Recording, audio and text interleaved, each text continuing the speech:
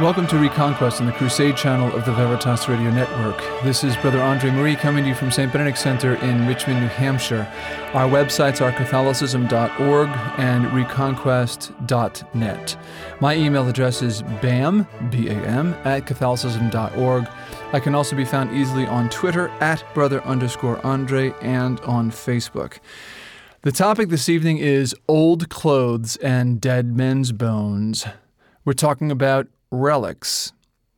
My guest this evening is author and historian Mr. Charles Coulombe, who has a thing or two, or 20, to say about relics. He'll be joining us for the second segment.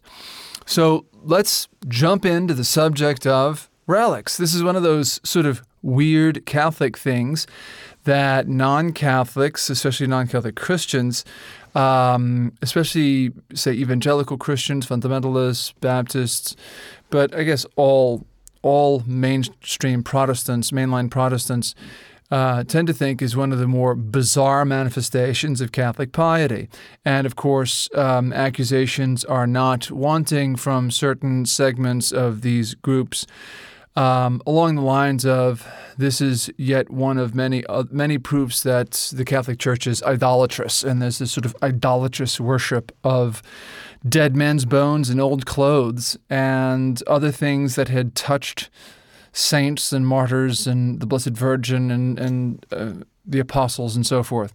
So what of relics? What is it we're going to say about relics tonight? Very quickly in the first segment, I want to, first of all, establish what the Church's doctrine concerning relics is, and that's very easily done since she's clarified it completely at the Council of Trent.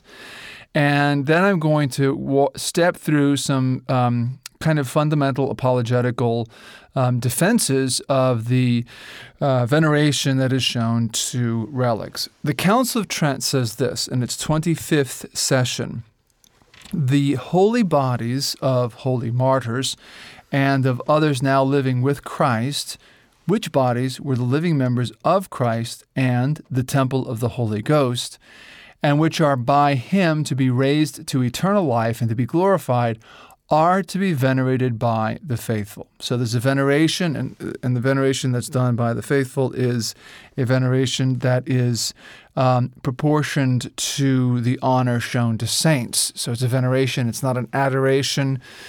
We do not adore the bodies of saints. That's the cult of worship that's due to God alone. And we've talked about this before, about the different kinds of worship, the cultus latriae, the cultus duliae, and so forth. A saint's relics are given the cultus duliae, the cult of worship that's shown to a servant, which is what doula is in Greek.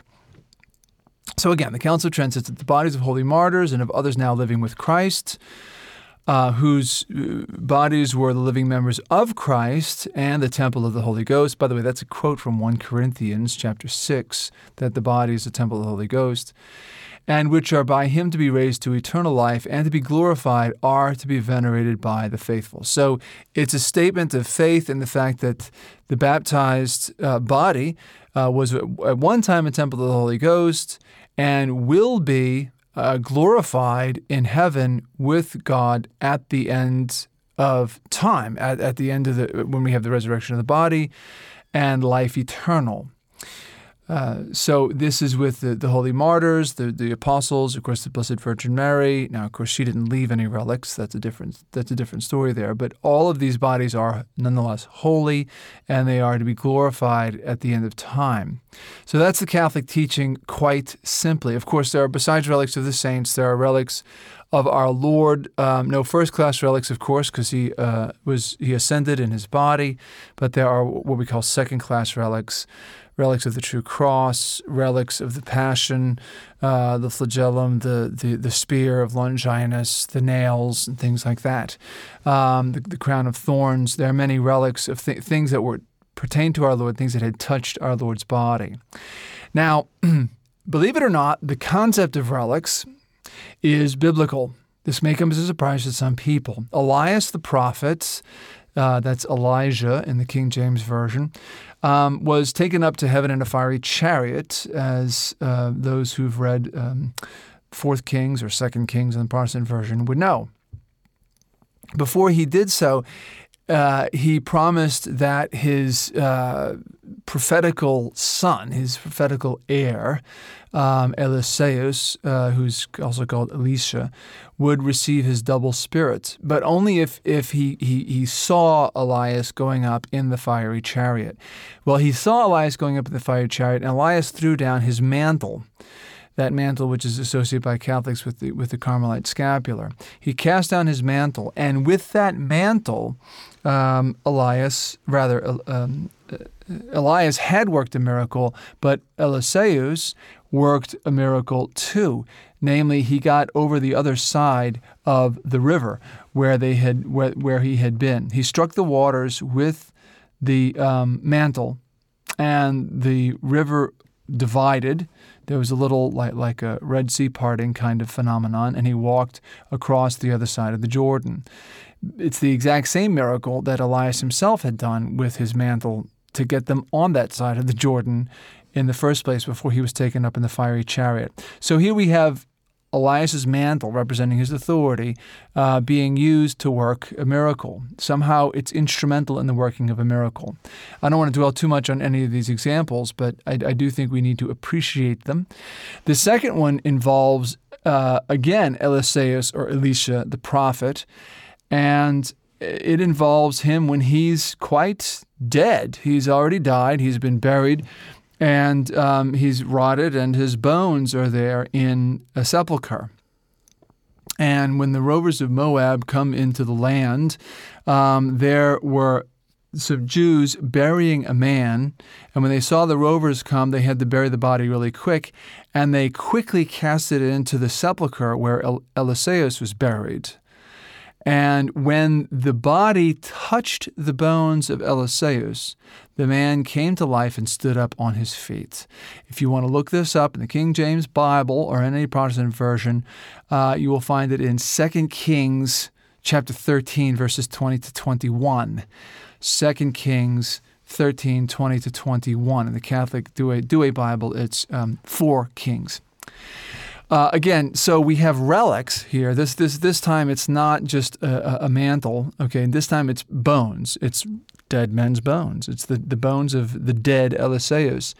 Are somehow when this man's body comes into contact with him, the man was dead, and he's raised to life by coming into contact with the bones of Eliseus. It's in the Bible. I'm not going to tell you why God did this, but he did it. And if you accept the Bible as inerrant, you accept that this happened. And somehow there is an instrumentality at work with those bones. There's one other Old Testament example that I can give, and that is that the Ark of the Covenant, which many marvels were worked with the Ark of the Covenant, including military victories and other very strange phenomena, the destruction of the idol of Dagon and things like this that were associated with the Ark of the Covenant. What did the Ark of the Covenant contain? Well, it contained 3 relics. It contained the tablets of the law that had been broken, remember? It contained the rod of Aaron, and it contained a gomor, or a jar, of manna from the Israelites wandering in the deserts. So 3 relics, one of them sort of Moses, one of them of Aaron, and the other from the desert sojourning of the manna, were inside the ark being preserved for whatever reason. Actually, all of them were prophetical of Christ's priesthood, but we won't have time to develop that here. Going into the Gospels, we know that there was that episode that's related in Mark chapter 5 of the woman who had an issue of blood. And she says within herself, if I can but touch the hem of his garment, I shall be made whole. She had an issue of blood and for 12 years, and the physicians couldn't help her. And Mark, who was himself... Mark wasn't a physician, Luke was. Mark tells this story at great length, and he points out that this woman had spent a lot of money on physicians and was never healed. When she touched the hem of our Lord's garment, she was instantly healed. And our Lord said, very mysteriously, "Who touched me? I felt power going out from me." She didn't touch our Lord, she touched the hem of his garment. and through the hem of his garment this miracle was worked.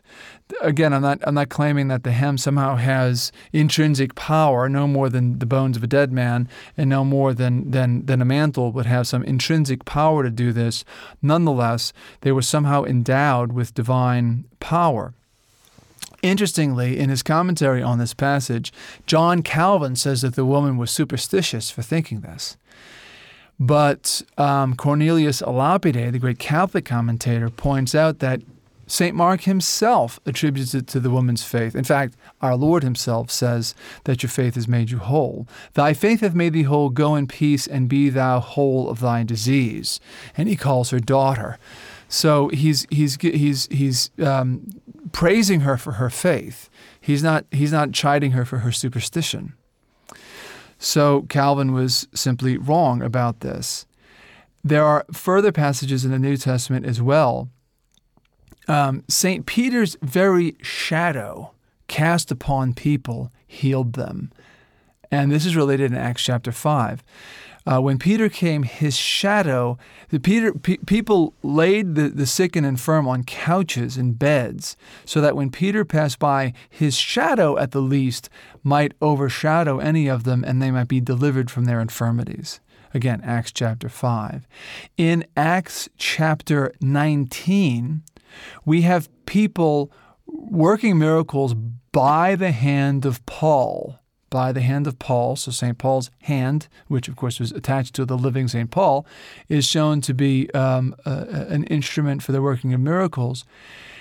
It says, God wrought by the hand of Paul more than common miracles, so that even there were brought from his body to the sick handkerchiefs and aprons, and the diseases departed from them, and the wicked spirits went out of them. So people were bringing handkerchiefs and aprons to St. Paul's body, touching them to St. Paul's body as he lived, and taking them and using those relics, those things that had been sanctified by their contact with the Holy Apostle, to those who were infirm and those who were possessed, and had delivered them of their infirmities and demonic possession. A very powerful argument. I mean, this is a relic. This is something that has come into contact with a saint. Yes, he was a living saint. He's a saint nonetheless. You're listening to Reconquest on the Crusade channel of the Veritas Radio Network. This is Brother Andre Marie coming to you from St. Benedict Center. I'm going to now quote a liberal Protestant scholar of the 19th century, a man by the name of Harnack, who lamented the great antiquity of the cult of holy relics. And he says this: most offensive was the worship of relics. It flourished to its greatest extent as early as the 4th century, and no church doctor of repute restricted it. All of them, rather, even the Cappadocians, countenanced it. The numerous miracles which were wrought by the bones and relics seemed to confirm their worship. The Church, therefore, would not give up the practice, although a violent attack was made upon it by a few cultured heathens, and besides by the Manichaeans. So the people that objected to it were cultured heathens, i.e. unbelievers, pagans, Gentiles, and Manichaeans, namely heretics, who St. Augustine himself vociferously opposed. So Harnack laments the fact that none of the doctors in the early church repudiated the honor, the veneration shown to relics. I have a small collection of such patristic passages in an article that's going to be linked from the Reconquest.net page by the time this show airs. And the first one dates from the year 155. And it is from the Martyrium Polycarpi. It's a relation of the martyrdom of St. Polycarp. And it's very, very clear, showing the veneration that's shown to holy relics. St. Gregory of Nyssa, who died in 386, St. Ambrose, who died in 397, the Apostolic Constitutions, which date from roughly 400, St. Jerome, who died in 420, St. Augustine, who died in 430. All of these and more testify to the veneration shown to sacred relics. I am going to quote one of them in one only, namely St. Augustine, the last of these. He says this, quote, "The miracle which was wrought at Milan when I was there, and by which a blind man was restored to sight, could come to the knowledge of many. For not only is this city a large one, but also the emperor was there at the time, and the occurrence was witnessed by an immense concourse of people that had gathered to the bodies of the martyrs Protasius and Gervasius, which had long lain concealed and unknown, but were now made known to the bishop Ambrose. This would be St. Ambrose, who baptized St. Augustine. They were made known to the bishop St. Ambrose in a dream and discovered by him. By virtue of these remains, the darkness of that blind man was scattered, and he saw the light of day. This is from St. Augustine's Magnum Opus, The City of God, chapter 22. Now, St. Augustine, of course, was a very learned man. He was a great rhetorician. He was a philosopher, well-versed in the Neoplatonic philosophy, which was common in his day. He was extremely educated. He was not a credulous kind of person, and he certainly was not a superstitious kind of person. In fact, he mocked the Manichaean heresy for its many ridiculous superstitions.